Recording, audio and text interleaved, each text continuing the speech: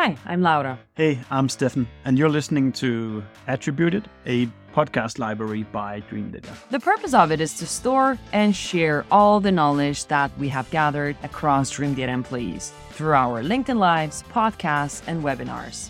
The typical topics you'll find here can be stuff like marketing, Sales, B2B ads, operations, social selling maybe. No, it's so nice to meet you today. It's a pleasure, Laura. Really nice to be able to organize this session. I'm really excited to talk about marketing operations, down to earth stuff that people usually either overlook or deliberately forget to implement in their operations. Noah, I'm really excited to meet you today. Before the show we spoke about, you said it feels like I've known you forever, and in startup years it's like more than dog years. So I'm so excited to speak with you today because you have been a follower, a person that we really, really respect in the market as well, working with our clients too.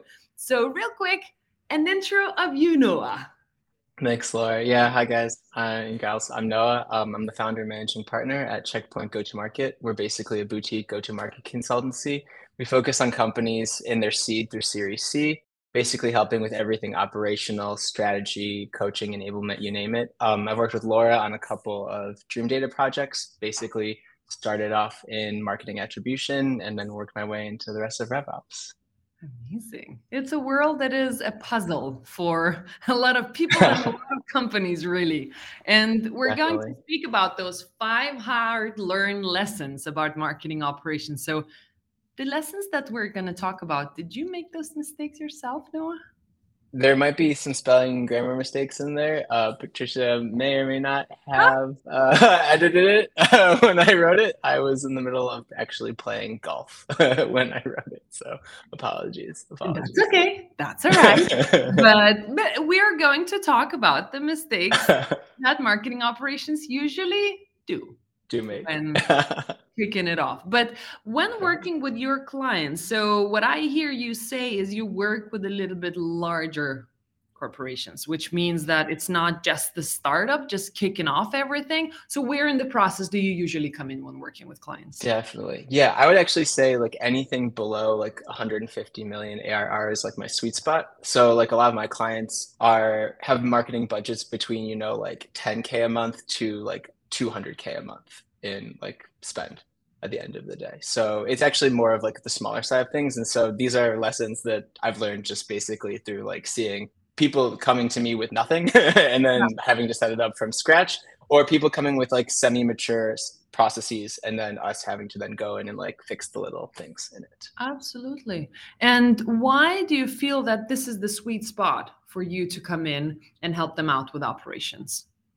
Yeah, I'd say it's really just that this is kind of my passion at the end of the day, really those building those small companies and getting them into that revenue generation and that sustainable growth is kind of what I love in my career at the end of the day. When you're working at a larger company and with larger companies, they generally have all of those processes set up at the end of the day. And so my joy is in helping those smaller guys actually, get it all together and get it working. Don't fail. Here's a yeah, exactly. We can do it together. Exactly.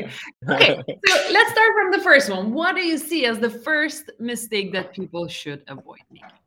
Do I have to go in order? Because I'd say actually the first one might be okay. Good, because the first one's probably the last one, and then we're gonna shuffle up the order. That sounds good. I would say the first thing is to have clean data entering your system. That's the big thing that I see most often, especially at smaller companies. It's really that people just throw data in and then they use it in that moment and they know how they're using it in that moment. But then when they return to it a year or two later, it's bad data. And so I've seen it where people, they don't know if it was an inbound lead that they imported, if it was an outbound lead that they were optimizing on. They have no clue years down the line. And so I just say make sure that you're understanding where your information is coming from, and when you import it into your CRM for marketing uses, that you actually then can see that in the future. So always from the very beginning, clean data. And when you're saying put that in the right way in the system, so okay, a lead is a lead.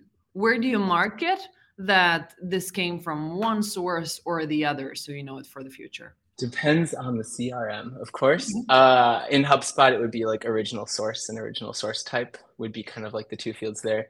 In Salesforce, it's, I think, just lead source at the end of the day, and that converts into deal source later on in the deal cycle. They're very standard fields in the CRM, and it's really like the backbone of like, very basic data entry and data quality at the end of the day. Very nice. And if now I'm a company who has this messy data and it's like, oh my God, what do I do with this? So is there a possibility to go back and at least fix a little bit of the gaps? Yeah, sometimes. I have to deal with this sometimes with some of my clients, and it can be a lot of like head scratching to figure out how to do it. Like in a good example of this is like in HubSpot, if you just import data and it's just like an email and the phone number, it'll let you do that. But but you don't. All you have then is like the name of like the lead list at the end of the day, or that you imported on, and so you have to do like some deep diving. And if that data is really old, you can be in a little bit of trouble at the end of the day. So just chasing down the people that imported the data and asking them where did this come from is probably your best case. Otherwise guessing and then kind of also digging into the analytics of that client. Like maybe they're actually doing some touches with you at the end of the day and you're, maybe you can figure out through that if they were inbound or outbound at the end of the day. And we've got a question along with that as well. Any personal best practices you swear by to ensure the quality of the data in the CRM is good? Yeah, I would just say like having those required fields for like lead source, like making sure that you have a really good import template in place to say like, hey, like this is how I want the data to enter every single time is going to be like the best thing that you can possibly do for your data quality. So, choose those fields very early on. And if you don't choose them, then like define them immediately and then start using them so that you can then like kind of have that as like your core, Like it's not, there's a lot of fields in these CRMs, like Salesforce, I think has hundreds of native fields, HubSpot the same.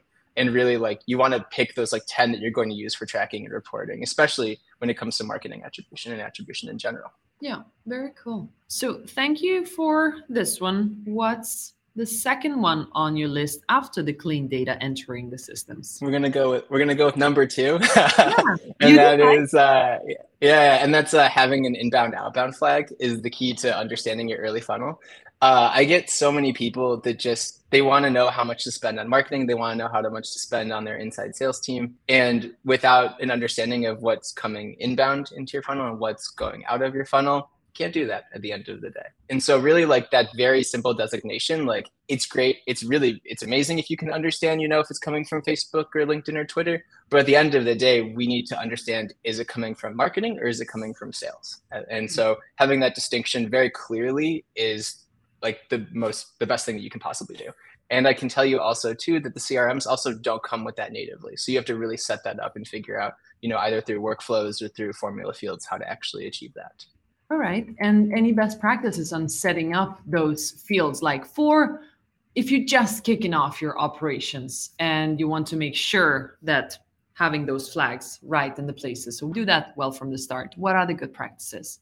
Yeah, really just understanding what channels you're using and going back to the first point, making sure that in the imports you're designated that original lead source or that lead source in Salesforce, just making sure that you understand, okay, like, is this something that I have, acquired through like searching on LinkedIn and I'm going to outbound to them, or is it something that came in through like a form fill at the end of the day or a webinar, attendee list? Right. And what will that help you in the future? Because now we're coupling the two. Clean CRM data and inbound, outbound. It helps you know where you're getting your leads from, first of all. So are you getting them from marketing or are you getting them from sales? And then it can help you kind of figure out where to do that spend. Like, as a sales leader or as like a leader of a company, you can understand, okay, like, am I getting most of my leads from my inbound funnel or is it coming from this outbound sales approach? And where are the gaps and where do I want to go? Generally speaking, I mean, it depends on the company, but like, ideally you'd want like maybe like 70-50. I mean, you could tell me, Laura, which you like more, but in terms of inbound versus outbound, but 70-30, 50-50, like you want to understand like what these ratios are in terms of that, and then to optimize based off of like, what's costing you less money at the end of the day. Yeah. Well, ask me. I like 0 to 100, and the 100 is inbound. No, only inbound. Only inbound, nothing else. As long as you've got the rest in place, like quality marketing bookings that are coming in through, well, What's not to like? But at the same What's not to time, like? like if you work in the realms of predictive revenue, then you definitely set up a lot of outbound, you know how to scale and so on. And for marketing, it takes longer time for you to set it all up to figure out how do I predict stuff coming up from marketing. So inbound should be predictable, but it's in a lot of companies it still feels that it is not. What do you think? I completely agree. I think that at the end of the day, marketing is kind of like, to a lot of people, a black box, right? Like we're talking about the basics right now, like, simple things. But to get to that next level of understanding, what these channels are and how they're impacting revenue and how to optimize on them, that can be very difficult for marketers starting out. Yep. Absolutely. That's what a lot of companies do like outbound Yeah. because I can scale. I Yeah. hire I five mean, staff. even then in this like the market conditions we have right now, it's difficult to outbound, like the pitches are changing, like AI is changing how people do email. Like there's a lot of different headwinds in outbound as well that are making it a huge challenge for people as well. And the problem or the positive thing, depending on where you are on the buying cycle side, is that people want to buy without salespeople being involved. And if somebody reaches out to you, offering you something, saying, okay, okay, sounds interesting, I might not even respond, but go back and see what you've written and people see about you, and then go back to the salesperson or come inbound again. So it's like, try to Yeah, predict that. exactly. Yeah, this is why I love product-led growth. Like just having sales cycles without salespeople, like, and then having the salespeople when it's necessary, of course. But really, product-led growth is just such a dream in that way, where it just makes it so simple and so easy to have that sales cycle for a great inbound funnel at the end of the day.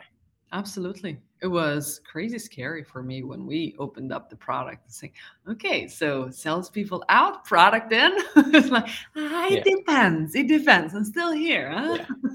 yeah. Yeah, I'm sure you guys are still there. I'm sure your jobs change like a little bit, right? But you have all these better enablement tools at the end of the day. Like that's what I love about product-led growth, because especially when it comes to like onboarding and product education, it just makes it so much easier for the salespeople to kind of like move those sales forward at the end of the day. Yeah, absolutely. And we're moving on to the next one. Number And three. number three in German, number three. So it's gonna be the first one now, which is consider attribution before you have to. So right, like we're building we're building like it's kind of like we're growing a garden, I could say. Like first we started with a data import, then inbound, outbound. Then the next thing that you should consider is just general attribution at the end of the day, which is what Laura, your company, does at the end of the day, and what we both know Dream Data is really good at. Basically understanding what those channels in your inbound funnel are, and also what channels in your outbound funnel. Is it email, phone, I don't know, LinkedIn that's working the best at the end of the day. And so determining from a very early stage like how to actually do your attribution, is it with the Dream Data, is it with the HubSpot native, and then going through the motions of then like understanding that and iterating and analyzing, that's primo at the end of the day. What are the data pieces that you think companies have to think about thinking in attribution like ahead of the time? Yeah, for sure. So I'd say that first things first, and this is something I think, Laura, that you know better than me. It's like it takes like 3 to 6 months, like right, a full sales cycle before you even have your attribution data like ready to understand and to use. And so the earlier like you install your pixel, the earlier that you click yes and turn on like the attribution models that you're working with, the better you'll be in terms of iterating on those processes later in time. So first things first, that's it. I'd say getting the pixel on the website's the first thing you do, right? Understanding the sources of the leads coming to your website, getting the form integrated with your CRM, making sure that you can, check that data in the form against what's actually going on the website. And then like the third thing would then be understanding which channels are then doing and iterating on it. And then the fourth would then be those outbound channels, right? Like making sure that you have the attribution for the webinar signups, for like, the form, like not the form, for like the events, and then also for the cold calls, etc. Yeah. How strict do you think companies should be with UTM mapping? How strict do you think that they should be with UTM mapping? I Zero mean, to like, 100? I don't know. It depends on how much inbound you're doing and how much like you're spending on marketing. I would say, like, I like to think that like the more you spend on marketing, like the better you should be about understanding where everything's coming from, right? So my benchmark is basically like 20 to 30K a month in spend is when like you need to get really serious about it, because that's like the price of, I don't know, like 2 small really small cars or like, I don't know, like a motorcycle or something at the end of, I guess it's two motorcycles. I We're in don't know. I haven't bought Germany. a I can car, hear so them. I don't know. Yeah. I mean, like you can get like, yeah, whatever. I mean, like maybe like half of a car these days, or like a used Camry. I don't know. But if you're spending that much on a monthly basis, that's a lot of money, and you need to understand how you're spending it and what you're spending it on, right? Like, is it better to invest in like webinars like this, or is it better to like throw money into LinkedIn ads or into other sources at the end of the day? Like, this is what attribution can help you with, and you need to set it up early before you think you need it so that you understand it when you want it. So it's a multi-month, quarter-long process to like really get up and running. And I'd say tell people, if you really are going to spend money, if you're going to ramp your spend, you need to have that earlier than later. I like that. And I like the retrospective view into kind of the spend of your marketing as well, because you will not probably get an attribution platform before your spend is significant for your company as well, because that is when it really starts to hurt. Because I have no idea how those ads are performing lower down the funnel. And from my experience, when prospects come in over to Dream Data, it's like a dream of somebody has already looked up what you do, they know what they need of attribution, they submit their form, they probably even start a trial with you, so the full product led growth shebang. And then they come over to the salesperson, and the salesperson opens up the trial and say, whoa, this is like 80% perfect. Like, we can see your traffic, where it's coming from. We connected the CRM, and now look at this. We can almost explain how each and every ad has performed on your current new business closed. This is like the dream. So be that company. Yeah, exactly. That's actually why I love Dream Data, and that you've opened it up to like having like a free version at the end of the day, because if you don't have that spend today, you can start the tracking now and then activate like the full feature set when you have the spend, which is extremely smart from a product strategy perspective. Yeah, grow with the tracking, and then connect the CRM when you have it, or when you finally think that it hurts and you need it. All right, so we're moving on to number 4. I'm just going to go through the 3 ones. So first of all, make sure that data enters the systems, have inbound and outbound flags to understand your early funnel, start thinking about attribution before you feel you need to. And what is number 4, Noah? Number 4 is going to be having a well-defined life cycle will save you in the long run. So actually, this is really funny because I don't know if life cycles are native to HubSpot, or I think that Marketo has something like a life cycle, but let's quickly define what a life cycle is for those that don't know. Basically, it's like the marketing journey at the end of the day. So from, a subscriber to a lead to someone that you've been in contact with, all the way through to customer and then evangelist of your product. It's a way for the marketers to understand exactly where this like person, this like individual is in the life cycle of their marketing journey. Like, I think having an understanding of where these people are in the journey is very important, but also like correctly defining them, correctly describing them, so that then you can change your marketing activities based off of this, right? I see a lot of companies that it's back to black boxes. They don't understand if a prospect has been in their system and been in contact, with sales before. They don't know if they've been opening emails. They don't know even if it's like marketing qualified, or like if there's product market fit at the end of the day. And so really having an understanding of who these prospects are and where they are in their life cycle is key to kind of understanding how to actually market and engage with these people.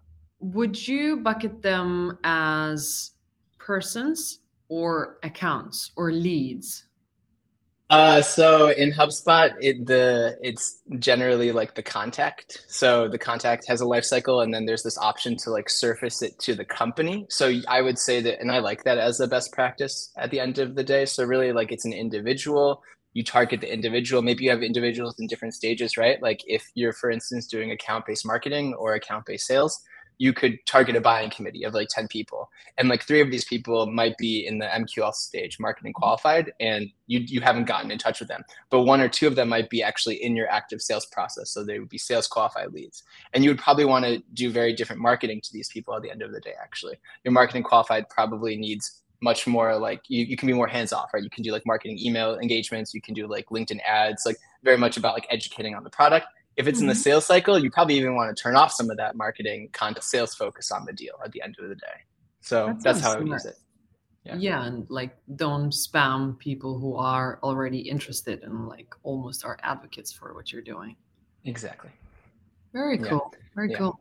We're going to number 5. Which is Going the number syringe 5. in English. Yes. So Noah, what Uh, is the final mistake that people should avoid? It's actually very much like a revenue operations topic, actually. So, all of these have really been about like MarOps, but from a RevOps perspective, I would say, it's important that sales and marketing are working together, right? Unless it's like true exclusive product-led growth, there's no sales team. You need to have a sequence in place to follow up in all of your inbound leads. I see it a lot where there's a lack of accountability for like these beautiful inbound leads, people interested in your product, and then this follow up and like getting them like to actually like convert into deals at the end of the day. And so having like a very clear like handover between marketing and sales, and also bringing those two teams together to then like work these leads at the end of the day is like the one of the most important things I would say at the end of the day for success.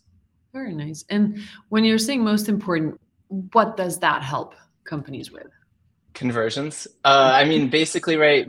Marketing at the end of the day, right? They're building a funnel. They're putting in people into like the top of the funnel, and then it's up to sales to close at the end of the day. And having a sequence in place for all the leads coming in holds the sales team accountable for those leads that marketing is feeding them, right? Mhm. Like it makes it so that there's this feedback loop and there's a dialogue also around like quality of the leads coming in, like are we getting the right MQLs, are they converting into the right SQLs, and then holding everybody accountable for like what's actually happening in the marketing and sales cycle.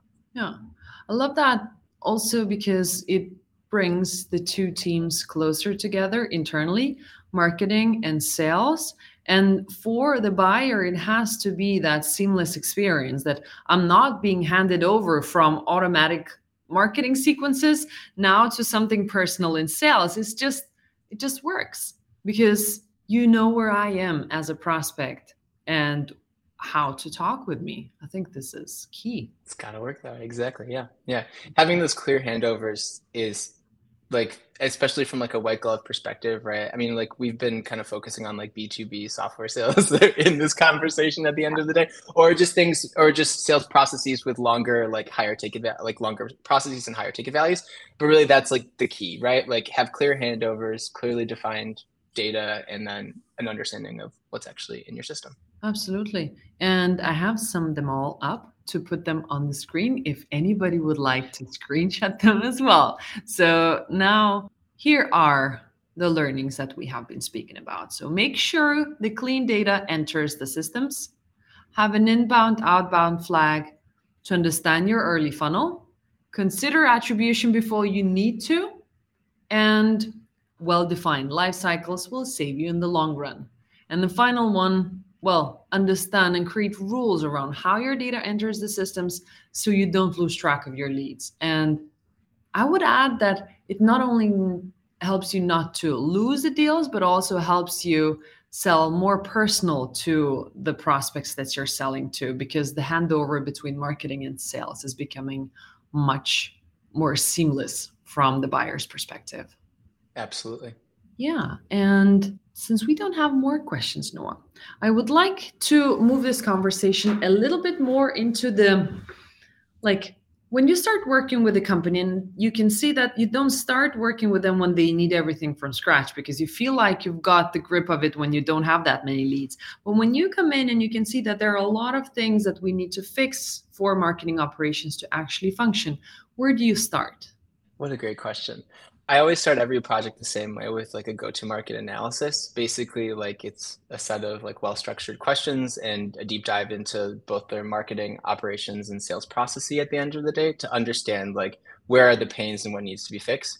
In this like analysis, we identify basically like what is it that's going well and that we don't need to touch, and then what's not going so well. So very simple things like diving into the CRM and looking at where the data is and isn't is probably like the first thing I do at the end of the day to kind of figure out, okay, from a strategic perspective, like where are the pain, and then also just talking to people. Usually like the marketeers and the salespeople know like where the kind of like the burden is in their sales process and their marketing process. And so just talking to people at the end of the day is like always very good to see like what people are doing. And I'd say like everything that kind of we've talked about too, like when I speak with my clients, like they're all aware that these are issues and they're also trying to solve them themselves. I just use through, go-to-market consulting, I can help enable that at the end of the day. Right. And who are the people in which teams that you involve the most in the project when you start? Everyone. It's everyone. Every revenue generation team member is eventually influenced by go-to-market consulting. I usually work with leaders at the end of the day, so sales leaders and marketing leaders. But we do trainings with all of the teams. Like I also enable the people sending the emails on the marketing side, the people setting up the forums. Like everybody has some issues sometimes. So always there to help. Yeah. Great. Noah, before we finish off the session, is there anything that we forgot to mention that is really key for people kicking off operations to keep in mind?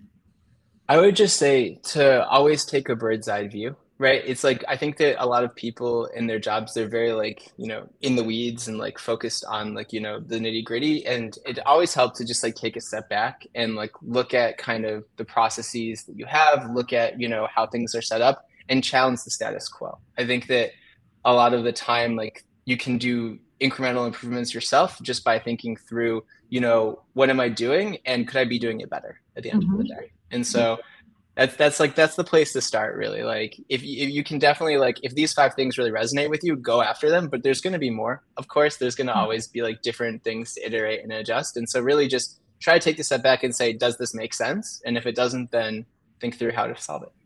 Right. I love that. Absolutely. All right. So we are on the top of the half hour. Noah, I want to thank you for today's conversation. And I wish you success with all the companies that need help cleaning up. It's like you will never be out of work. I don't think so. I'll see you later, Laura. Take care. Thanks. See ya. Thank you, everybody. We hope you like listening to us. Subscribe to our podcast and the ones that we have been guests on. And if you have any feedback for us, just do let us know. And should there be a guest that you think we should be talking to, then pitch us. We're looking forward to seeing you.